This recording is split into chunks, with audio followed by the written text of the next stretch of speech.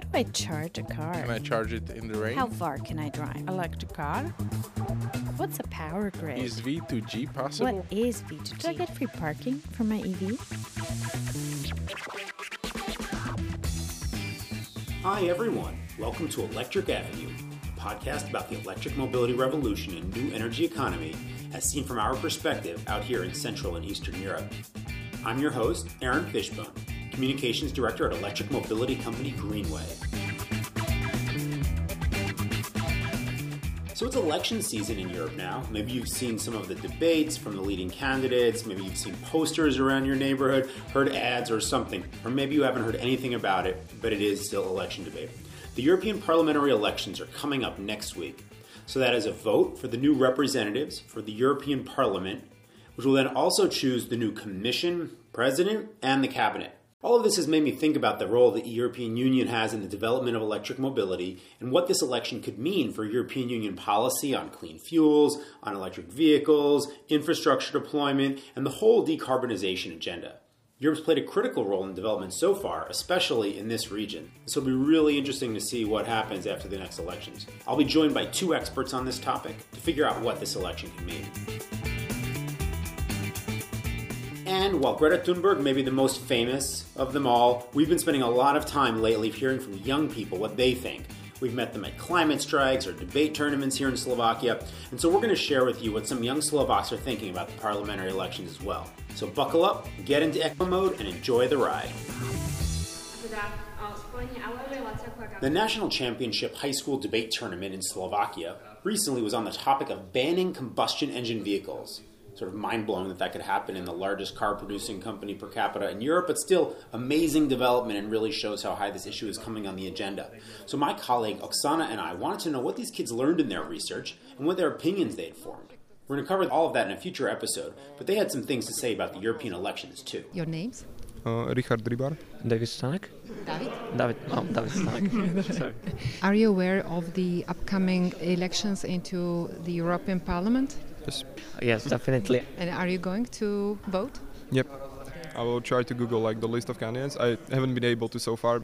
I'll just sit down one day, just Google what they are planning to do, what are their ideologies, and choose the one that I'm most likely to support. So what do you expect from Slovakia's EPs to represent in the parliament? They should be pro-European, which is something that is not necessarily true in the EP MPs. So they won't hurt the discourse that's going on in the European Parliament and the way that they will focus on the immigration or human rights, the feminism and things like that. If I would go to vote, I would definitely prefer some party with clear criteria, such as definitely environment, and that is really important nowadays. Just representation of people, equal policies that would help maybe some less developed countries in Europe to catch up with West. And for me, the most important is, even in the context of Slovakian corruption scandals that are coming through and we actually are not seeing enough accountability, somebody that would offer some new ideas on control of Eurofunds distributed within each country.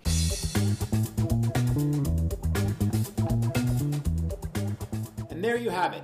They also have a range of opinions, but I'm glad they're aware and paying attention, and hope that there's a lot more out there like them who are planning on voting. Hopefully this episode can help them with some of their elections-related research and thinking about this important topic.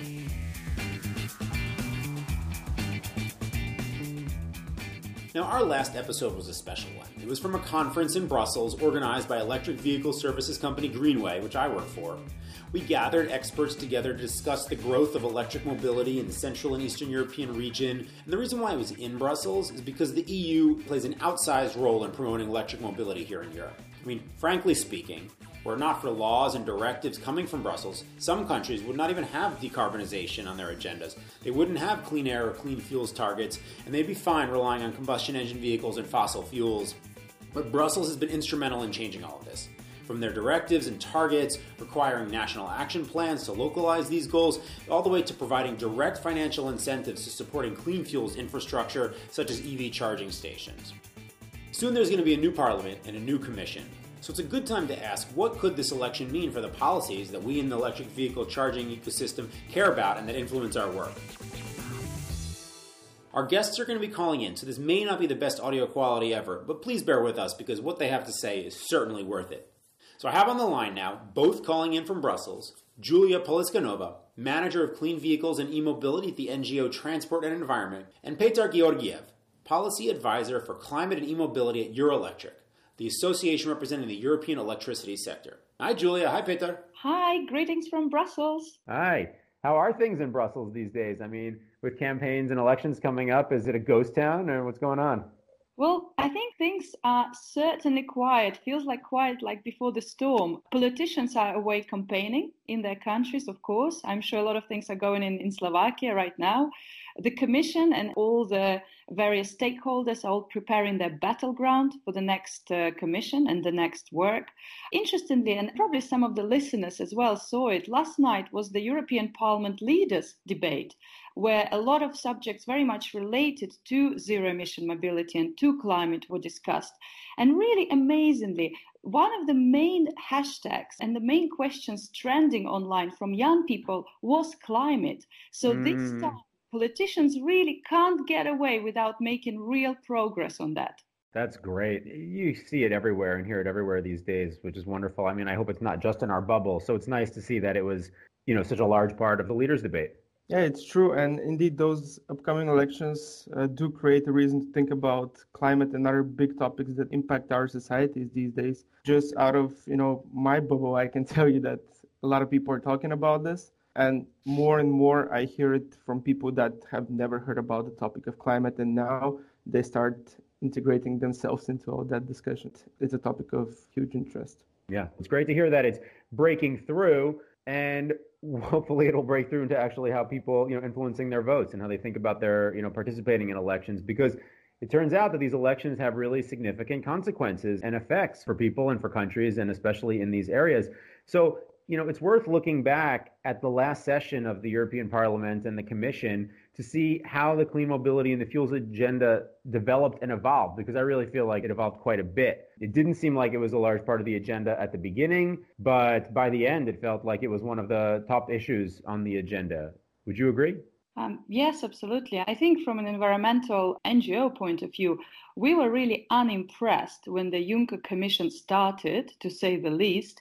It was all about better regulation, which was code word for no regulation or less regulation. The top climate job was given to someone who was a conservative from Spain with links to the oil industry. But it's also fair to say that by the end of the term, Europe has managed to do some great stuff on climate, brokered the Paris Agreement, really reformed some of the key climate rules here for all the polluting industries, and really bravely dealt with the Dieselgate emissions scandal, really put in place some proper emission standards, better tests, and seems like we do now have a lot of regulations that will really put us on the path to decarbonize by 2050. Yeah, the decarbonization of our economy by 2050. This is something that our sector, the electricity sector in Europe, is really striving towards.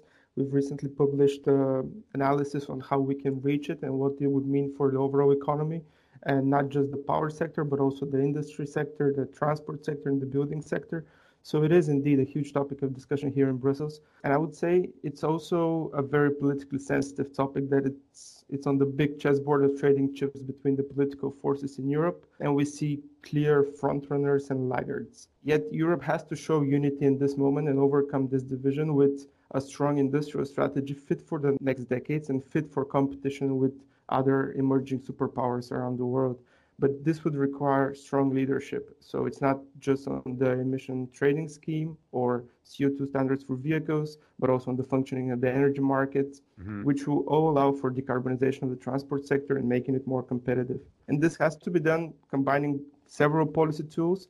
And we saw that during the last legislation, we had a lot of bills passed on the CO2 standards. And oftentimes this was possible only by a margin of a couple of votes. So that shows how elections really matter in this case. And I think, Petar, you're really spot on about how politically sensitive the topic was.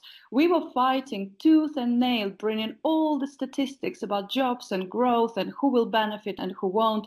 And I really hope that that discussion is over and we can really focus in the coming years on implementing the things, because the data is there, evidence is there, it's good for us. And it's great to have you representing the electricity sector, really understanding that this is the future, not just for the climate, but also for our industry.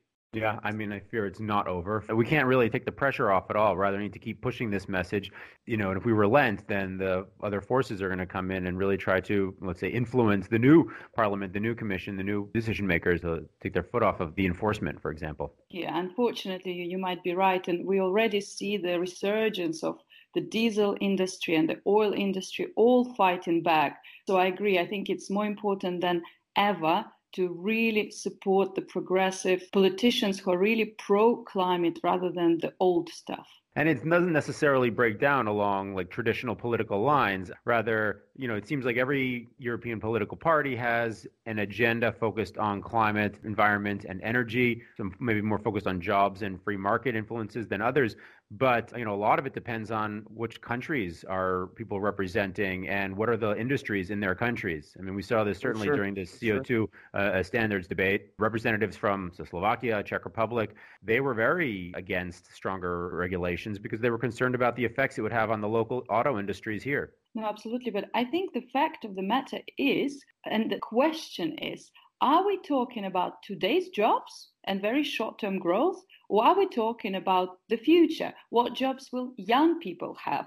What companies will the younger generation open? And long-term, the future for countries like Slovakia, Bulgaria, Romania, you name it, is not in diesel supply chain or fossil fuel production. These industries will not be needed. We can't export them. We don't want to use them. Mm-hmm. So the future jobs are in clean tech.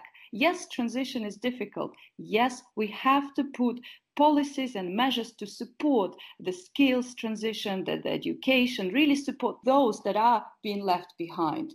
No, for sure. This is one of the main requirements in order to address those divisions, or should I say, different starting points within Europe. And this is something that our sector is definitely taken into account. We understand that different parts of Europe require different initial approach. So, for example, in countries where you don't have the existing capabilities, and let's look at Eastern Europe, you have a lot of countries that are part of the supply chain for the automotive sector. So all those vehicle parts, for example. This is an opportunity to change the dynamics and put investment into that future technology. And there's a lot of workforce that can actually take up on that task. So it only should be seen as a plus rather than a negative. So then this is a real moment. A lot of progress has been made, and now we have an election upon us. So what are the ways in which the new parliament and the new commission can continue this progress or improve things or take it to the next level? Because obviously the urgency is great, as we know. No, absolutely.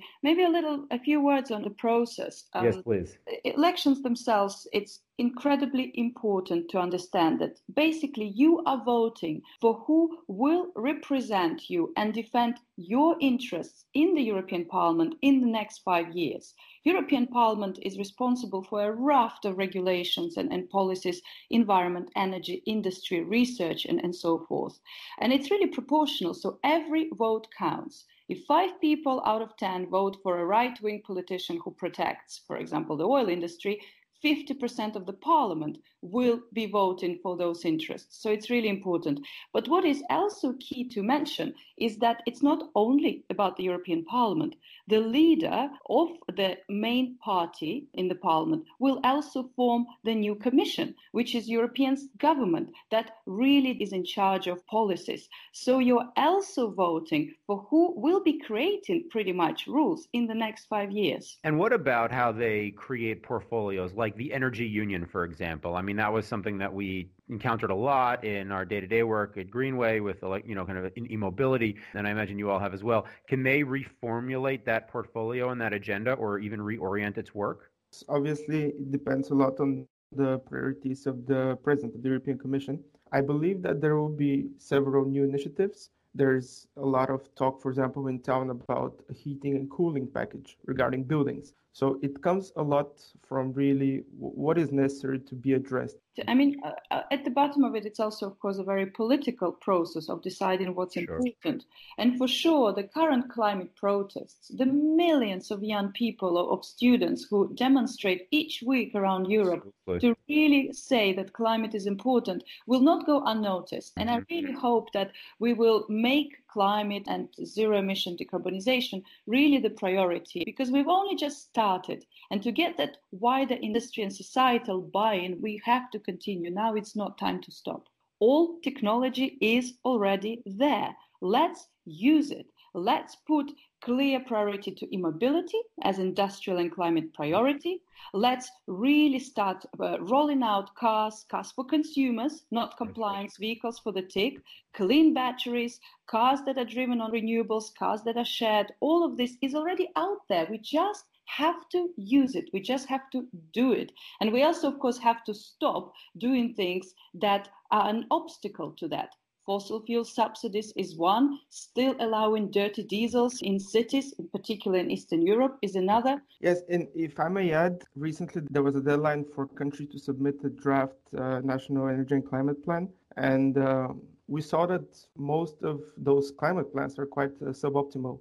And the level of ambition, the level of detail of the policies and the measures that they describe and the quality of the measures they describe seem to be very suboptimal. So what needs to happen is not just for EU policies to strengthen, but that should translate into national legislation as well. This is an important point, and I know that as we're talking for EU election, the attention goes to Brussels, but we should not forget that policy is being created also on national level.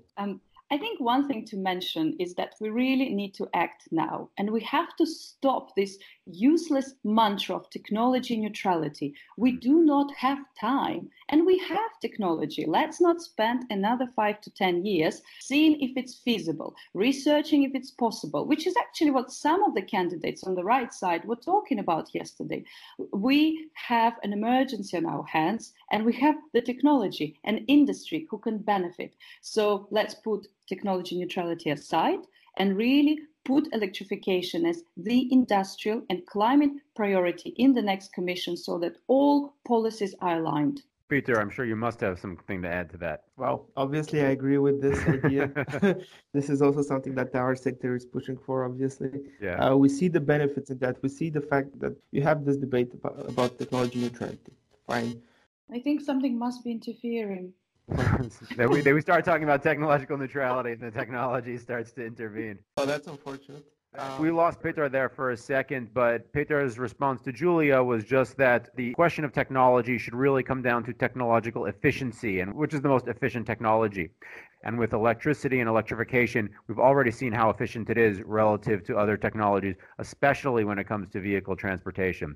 So it's a direction we should keep going and deepen and not get lost in endless debates about, which is the most technological neutral because maybe some politician has a connection to that industry or that industry. Rather, now adding for myself, I agree with Julia. It is urgent. I mean, the time is now. The International Governmental Panel on Climate Change said we have 12 years. So we need to really move forward with proven directions. And we see electric vehicles being very effective, and the broader electrification is going to be very successful when it comes to the broader decarbonization agenda in other sectors too. I mean, this is obviously not all about automotives, even though that's the industry that we're most closely tied with.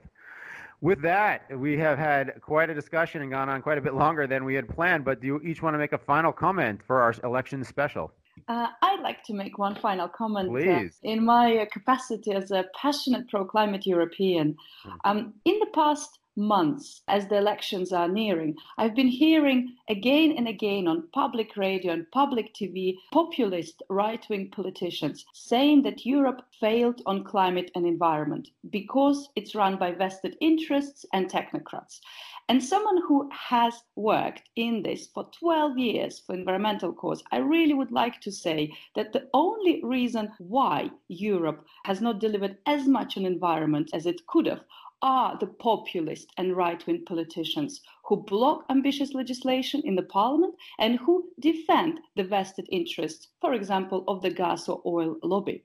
So if you do want climate-friendly legislation, please vote for pro-European progressive parties. And don't believe the pretty words. Look at their actions. Thank you both so much for all of your contributions, your insights. That was our EU election special. As you can see, there's really a lot coming out of Brussels and Strasbourg to influence the clean fuels and decarbonization agendas European-wide. And so these elections can really be significant in terms of maintaining the trajectory that Europe is on and, which more specific areas of policy it pursues and where it really chooses to focus its efforts. And that can be really, really significant for the transition to cleaner energy happening across all sectors, not just e-mobility.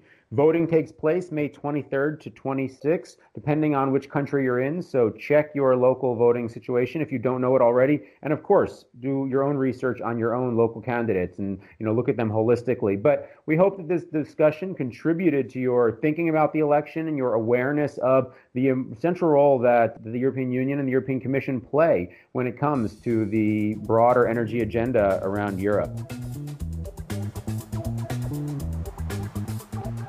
You can find our podcast on Apple iTunes, Google Play, Stitcher, SoundCloud, and any other podcast platform you listen to. Please leave us a rating or review and share this episode with your friends. We hope that you find it interesting, and we hope that they will as well. And feel free to get in touch with us at my email, aaron.fishbone@greenwaynetwork.com, or on Twitter @gwoperator.com, or on our Facebook fan page. And with that, I just really want to thank our guest, Julia Polskanova from Transport and Environment. Thank you so much for calling in. Thanks, guys. Please come vote. Yes, definitely. And Peter Georgiev from Eurelectric. Thank you. And with that, dear listeners, we wish you many happy, safe electric kilometers and very good voting experience.